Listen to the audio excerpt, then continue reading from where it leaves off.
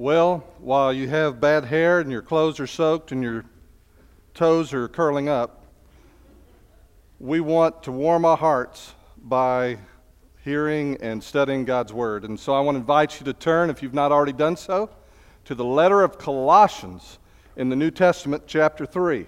Colossians, chapter 3.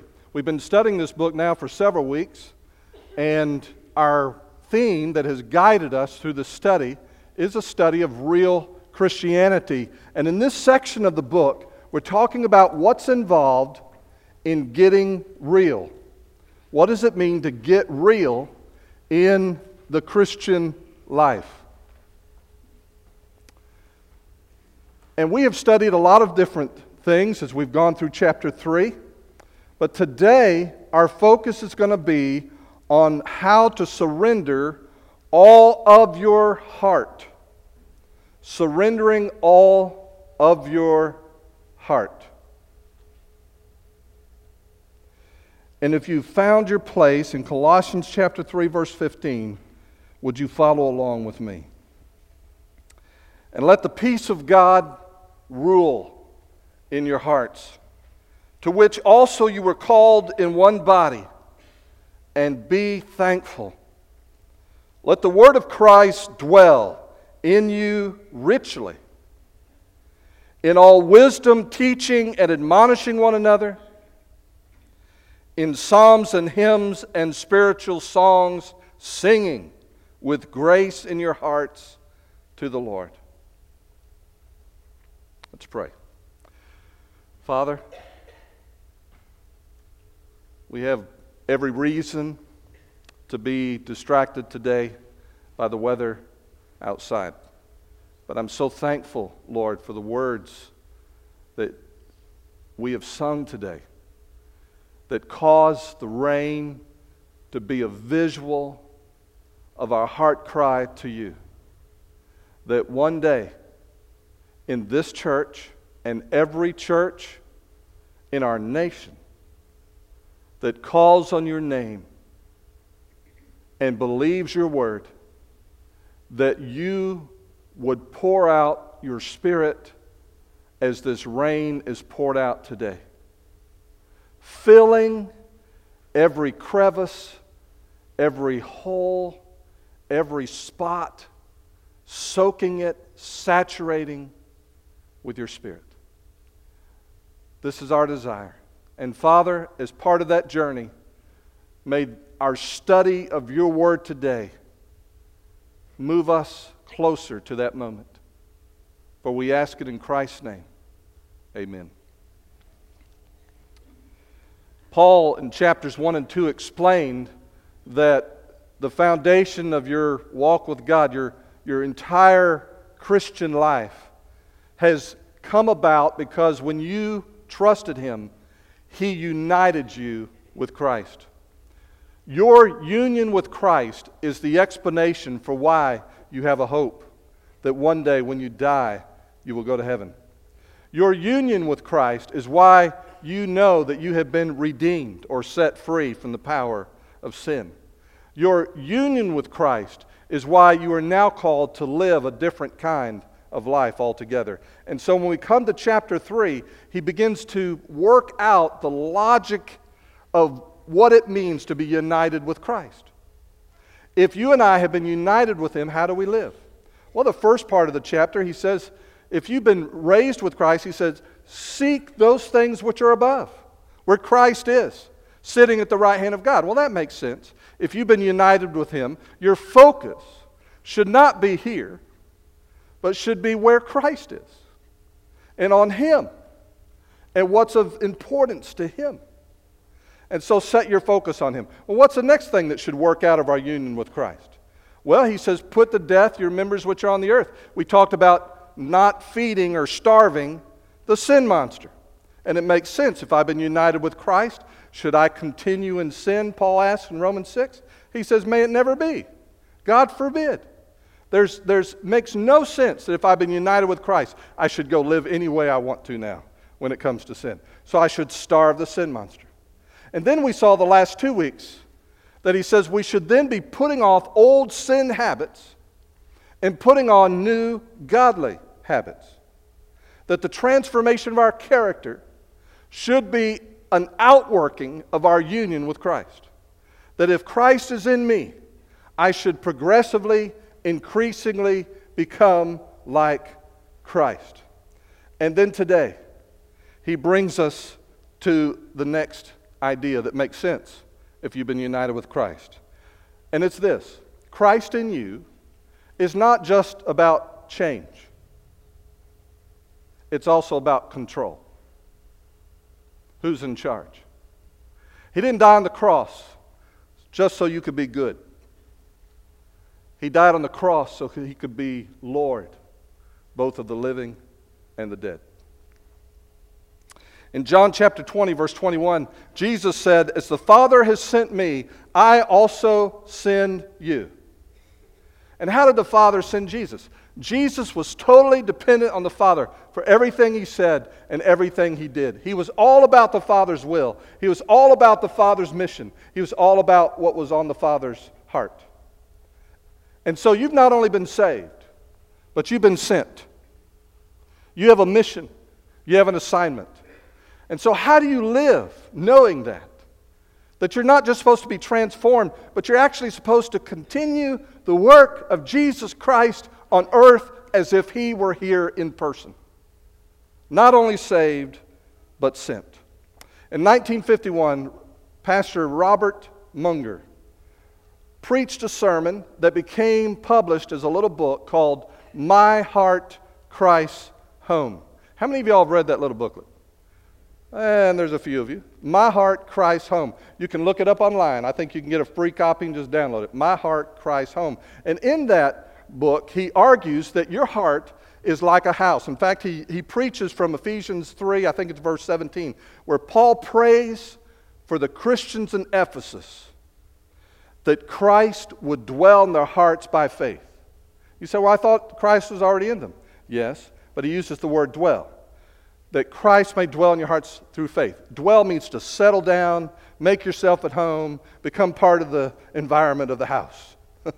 And he says, he prays for these Christians that Christ would make his home in their heart. And so Munger preached this sermon where he described that there are different parts of the house that is your heart, different rooms, and how important it is to open up each room to Christ. Not to keep the doors shut, but to open them and let him come in and look at what you have in your library. Look at what you're doing in terms of putting things in your mind. Look at how you're making your decisions. And the Apostle Paul in verses 15 and 16 is telling us exactly that. In fact, he is very specific. He's telling us about 3 specific spaces in your heart and in your life that you should open up to Christ and let him come in. Are there spaces in your heart that you have kept Christ out of? You know, when people come to your house, if there are some people, if you don't know them, they're total strangers, they're selling something, they only make it to the threshold, right? They're not coming in. It could be pouring down raining and they're standing there with an umbrella. They're not coming in. That's as far as they get. Some people come in, they make it as far as your living room, right? And you let them sit down there. But you don't want them going back and checking out the bedrooms. In fact, you've closed the doors before you answered the front door. Amen. And they're not coming back there. And so how far has Jesus gotten into your heart? That's what the Apostle Paul is saying that's next. If you are in union with Christ, it stands to reason that he should fill every space in your heart. And there are 3 critical spaces that he should fill. You'll notice in these 2 verses, there are actually 3 commands or 3 imperative statements. One is to let the peace of God rule. That's the first command. The second one is be thankful. The third one in verse 16 is let the word of Christ dwell.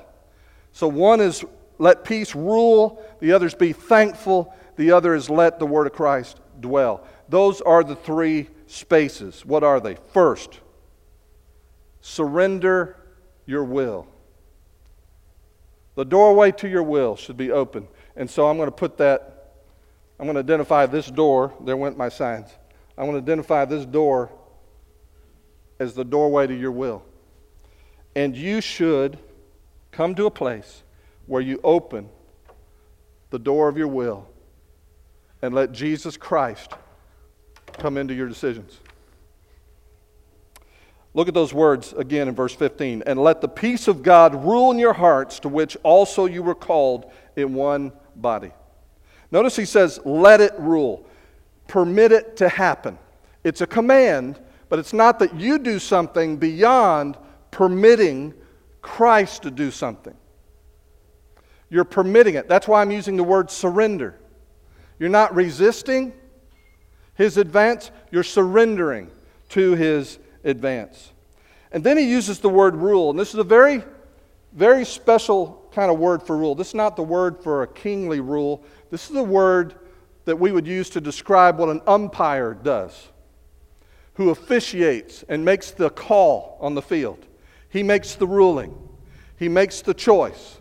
He chooses which way this game is going to be run. Now, the peace of God can refer to two different things in Scripture. When he says, let the peace of God rule, what's he talking about?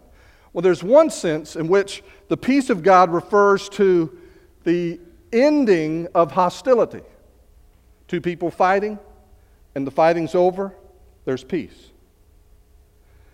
And this is the way peace is used in different parts of the New Testament, like Romans 5:1. Therefore, having been justified by faith, we have or possess right now peace with God through our Lord Jesus Christ. I may not feel like God's happy with me, but the truth is you are at peace with God. God is not at war with you. You have peace. It is a possession. It's a fact. It's right now. But there's another word for peace that is used in the New Testament. And this is more of an experiential kind of peace.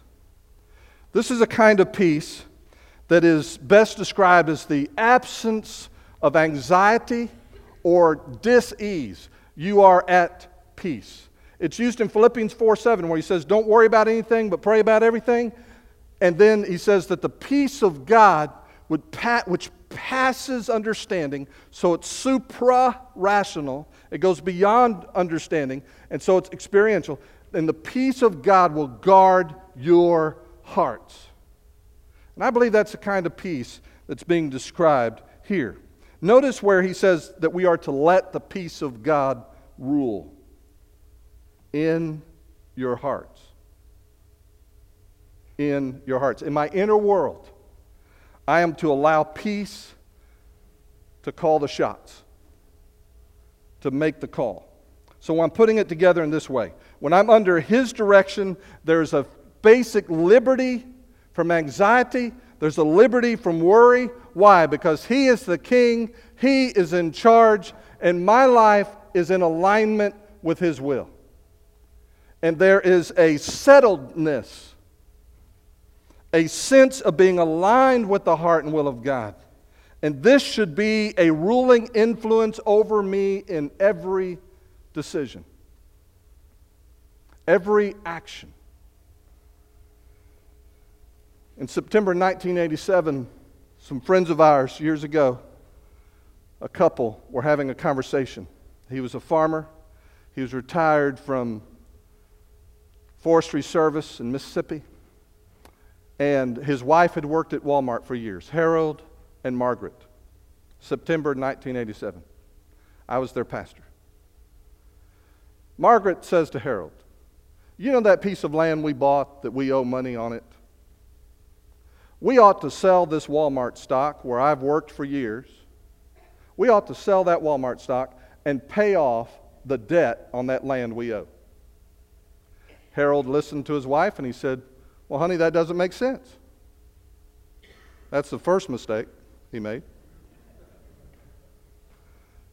He said, we're making such and such interest on that stock. We're making money on that stock.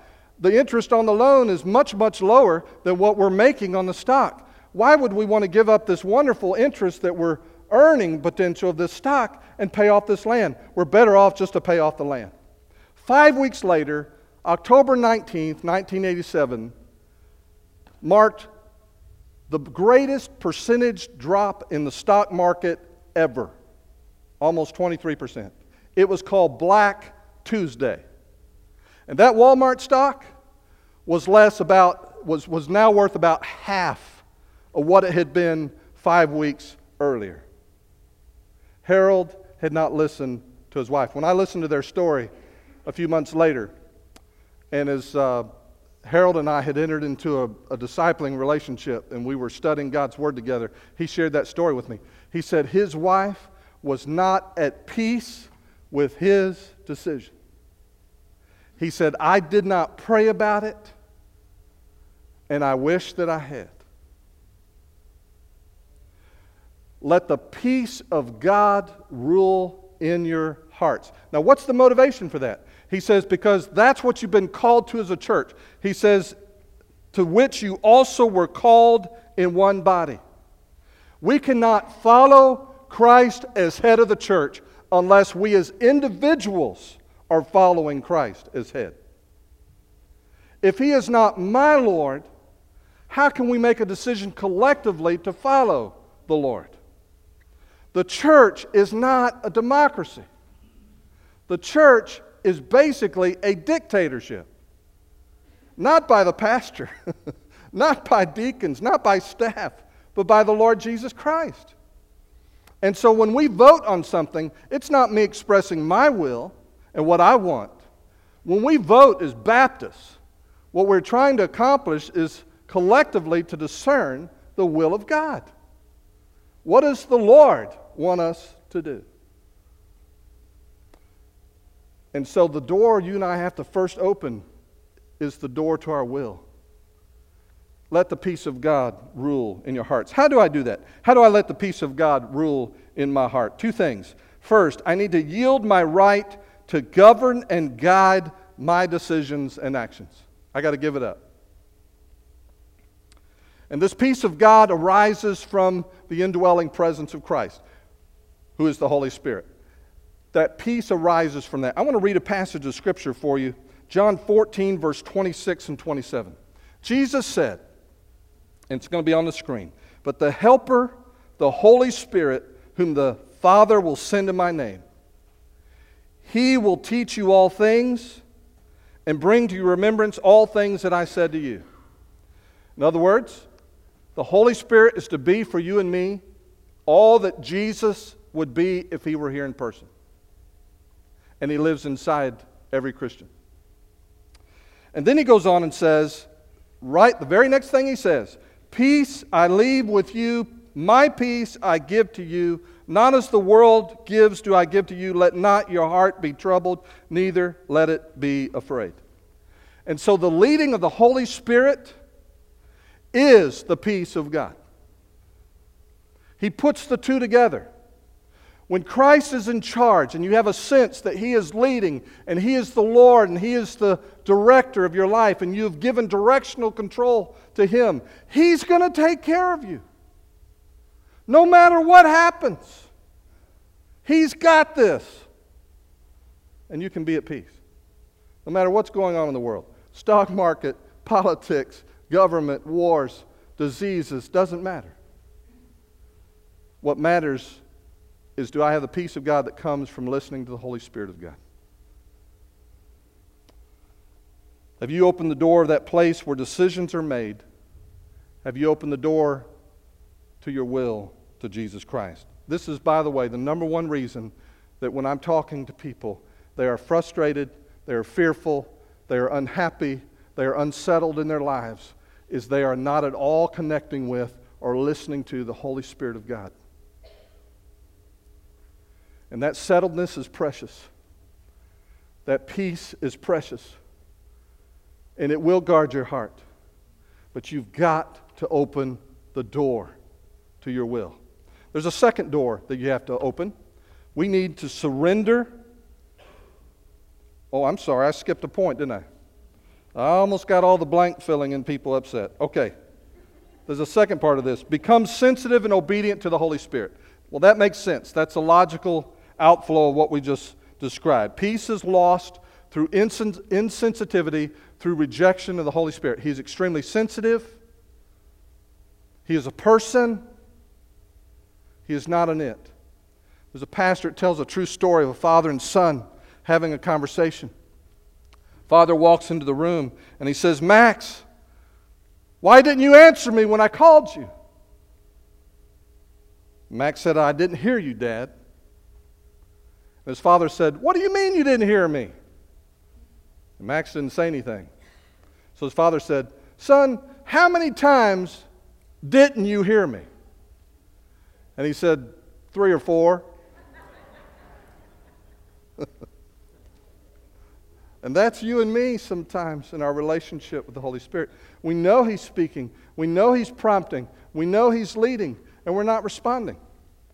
And there's 2 things you need to understand about that. You might jot these scriptures down. I think the references are in your handout. But there are 2 occasions we need to watch for very carefully. One is when Spirit says don't and we do. When the Spirit says don't and we do. In Ephesians 4:30 he says, "And do not grieve the Holy Spirit of God by whom you were sealed for the day of redemption." He had just said, be angry and sin not. Don't be a part of being bitter and malicious and angry and so forth. Don't do that. And then he says, do not grieve the Holy Spirit. So I grieve the Holy Spirit when I let something come out that He doesn't want me to bring out. The Spirit says don't and I do. Grieves Him. And then there's another phenomenon. When the Spirit says do and I don't. When the Spirit says do and I don't. We call that quenching the Spirit. In 1 Thessalonians 5:19 he says, do not quench the Spirit. Right after that he says, and don't despise prophesying. Those are movements of the Spirit of God where He leads you to speak truth, to say something. And to quench means to put out the Spirit's fire, to throw water on it. The Spirit says do and I don't. That's quenching the Spirit. The Spirit says don't and I do is grieving Him. The Spirit says do and I don't. That's quenching Him. There's a wonderful little book called The Sensitivity to the Spirit by a pastor retired now named R.T. Kendall. And he describes the relationship you and I are to have with the Holy Spirit. And it should be one where we are sensitive to Him. Because He is pictured like a dove who flutters away at the first sign of danger. And you and I are to be sensitive to Him. And so we need to open the door to our will. But secondly, I need to surrender not only the door to my will, but there's another door. Surrender your attitude. Surrender your attitude. At the very end of verse 15, there's a second command. He says, and be thankful. And be thankful. Now the dictionary defines the word attitude this way. A settled way of thinking or feeling about someone or something, typically one that is reflected in a person's behavior. Attitude. Is Faye Cochran here yet? How many of y'all know Faye Cochran? If you go up and ask Faye Cochran, how are you doing today, lady? What's she going to tell you? Blessed and highly favored. Every time. With a big old smile on her face. Every time. That's attitude. That's attitude. And that's a grateful attitude. People with a dominant attitude of gratitude are people who get it. You may just jot down on your margin Romans 1:21. This is not on the screen or your notes. Romans 1:21. Just listen to what Paul says. Because although they knew God, they did not glorify Him as God, nor were thankful, but became futile in their thoughts, and their foolish hearts were darkened. Professing to be wise, they became fools, and changed the glory of the incorruptible God into an image made like corruptible man and birds and four-footed animals and creeping things. The true view of God is lost when we are ungrateful. It warps your perspective of who He is. He's holding out on me. He's not good to me. He's not gracious to me. He's hurting to me. And so when we are ungrateful, I don't see God as He truly is. God is good. He is good all the time. Everything God does is good. And so the grateful heart gets it. The grateful heart sees God as He is. The grateful heart is always seeing the hand of God around them and is grateful for His activity. Is there anything in your life right now that is causing you to be ungrateful? Your job, a friendship, a relationship, a marriage, what you have or don't have. And all these things, in the midst of those things, we are called to be thankful. How can I cultivate a grateful heart? Two things. I can practice first, pointing out and describing the work of God in me and around me. I've done this 2 or 3 times in my life when I needed to do it. Gail and I did it early in our marriage, and I've done it on my own since then several times. At the end of the day, keep a journal, a notebook. At the end of the day, just pause for a moment and write down something that God has done. Something that you have seen. Something that God is active in your life and you recognize it. And you know, that affects you. I was with a pastor one time, and on Sunday nights, when we had Sunday night worship, it was a very informal service, and he would always start off the service by asking the question, how's the Lord blessed you this week? And it would always be silent. You know, if we said, how do we need to pray for each other? We'd all have things to talk about. But how has God blessed you this week? We have to think about that. And so, if this is an area where you need to grow, start a notebook and just every day, at the end of the day, just write down one thing that God has done, one thing you see God doing, one thing you can thank God for. And you keep doing that, and guess what you're going to start noticing more and more? The goodness of God in your life. And it will affect how you see your work. It will affect how you see what you have or don't have. It will affect every relationship that you have. Pointing out, describing the work of God. Secondly, voicing satisfaction in Him. Voicing satisfaction in Him is part of your prayer life. Going to Him, giving thanks, doing thanksgiving. Lord, you are all I need. All I need. And I'm satisfied in you. There's nothing I need that I don't have in you. I've been provided for. And I'm grateful for your care. And voice that to Him. So we've got to open the door that involves an attitude. Attitude. And the dominant attitude that you and I are called to when we are one with Christ and Christ lives in us is thankfulness. Gratefulness. But there's a third door that you and I need to open in our heart. And that's to surrender your mind. Surrender your mind. There's a place in your heart that we would say involves your thoughts, what you think about, what you carry about with you, what you allow in your mind, and there's a whole room for that. And sometimes we don't let Christ into those places. We tend to compartmentalize our life and say, well, what I'm thinking about today at this moment, that has nothing to do with what happens on Sunday. And it's okay if I read this, think this way, put this in my mind, watch this, listen to this, and so forth. And so I've got to let Christ come in there. Let Him talk to me about what I'm reading. Let Him talk to me about what I'm seeing and watching and listening to and putting in my mind. Notice he says in verse 16, let the word of Christ dwell in you richly. It's the same construction we had in verse 15. When he says let it happen, it's a command, but it's something I allow to happen. In other words, if I bring the word of God into my mind, it will dwell in me and it will be pervasive if I will open up my mind to the word of God. How do I let the word dwell in me? 3 things. Make my mind a home and not a hotel for His Word. You know what happens at a hotel? You're in and out. And I fear that if we're not careful, Sunday, we open our heart to the Word. The rest of the week, it's a hotel. It just comes and goes. We listen to the sermon. We listen to the Sunday school lesson.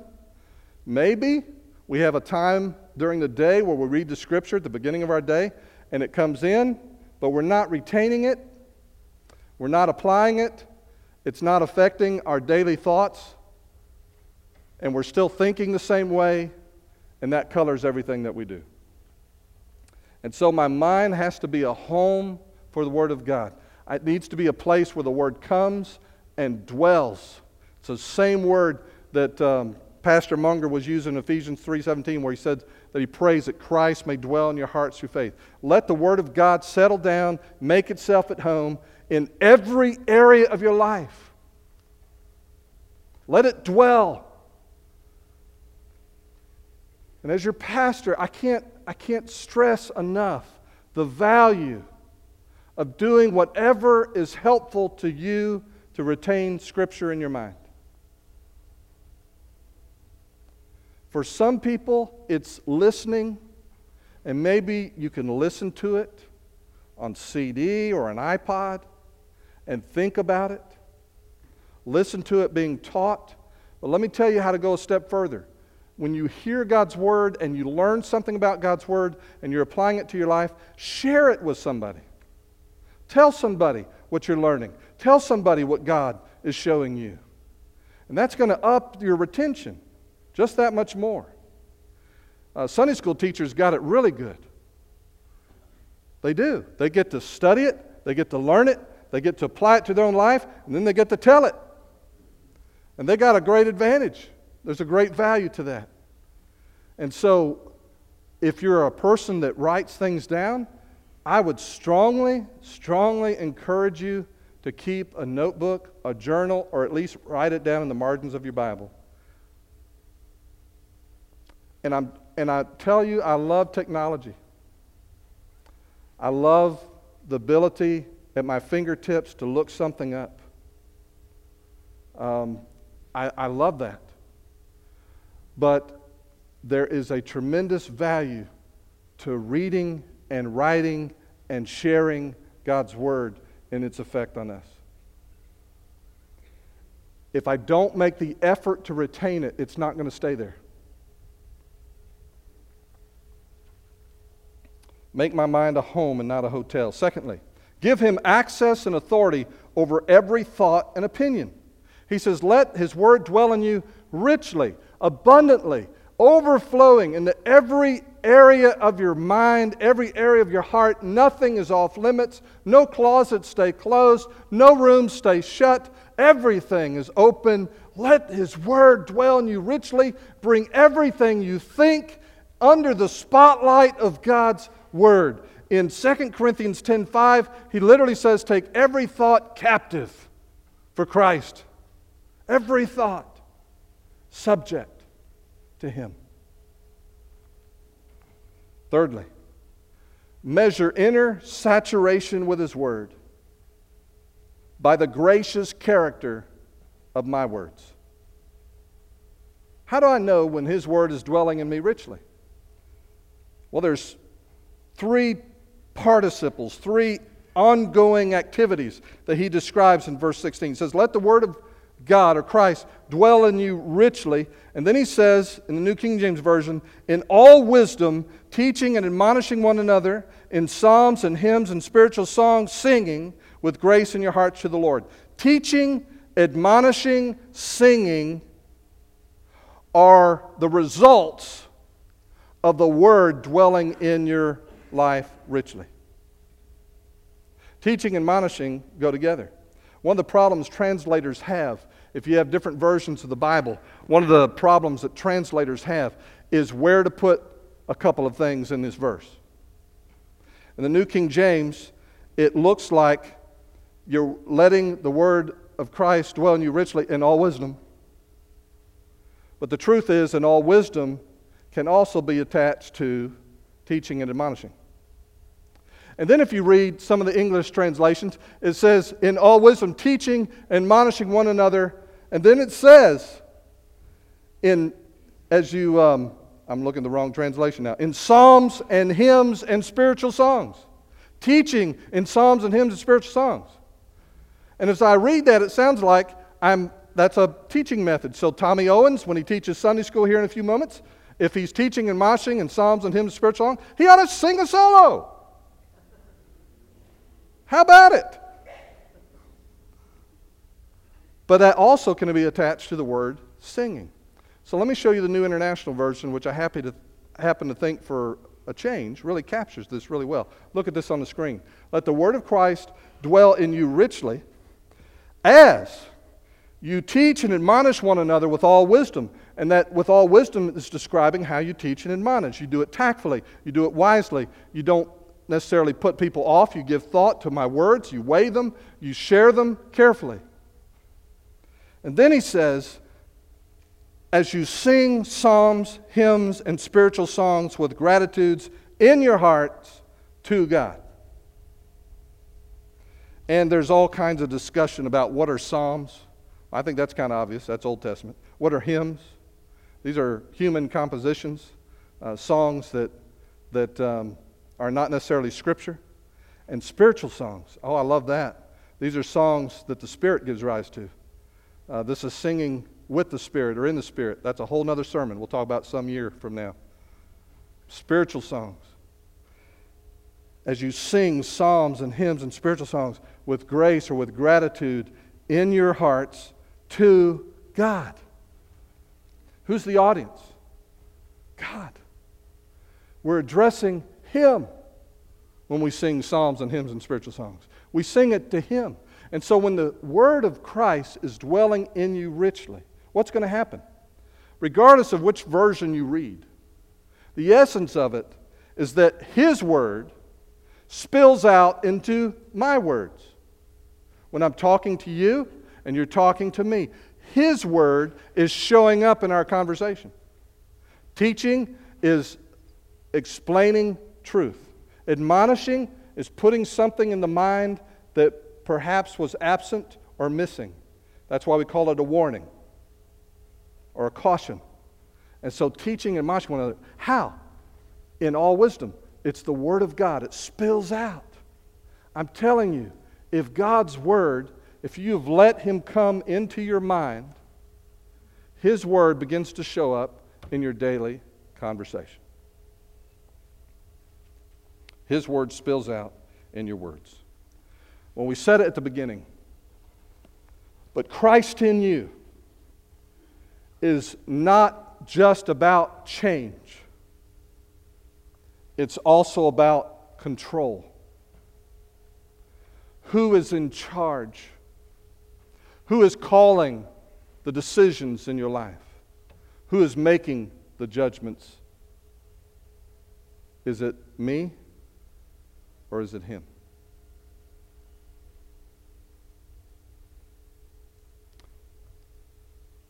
People come to know Christ. They're truly born again. And Christ lives in them. But if it was automatic that the peace of God was going to rule, if it was automatic that we're going to have a grateful heart, if it was automatic that the Word of Christ would dwell in us richly, He wouldn't have told us to do it. And if you don't cooperate with the work of God in your heart and your soul, you're never going to go there.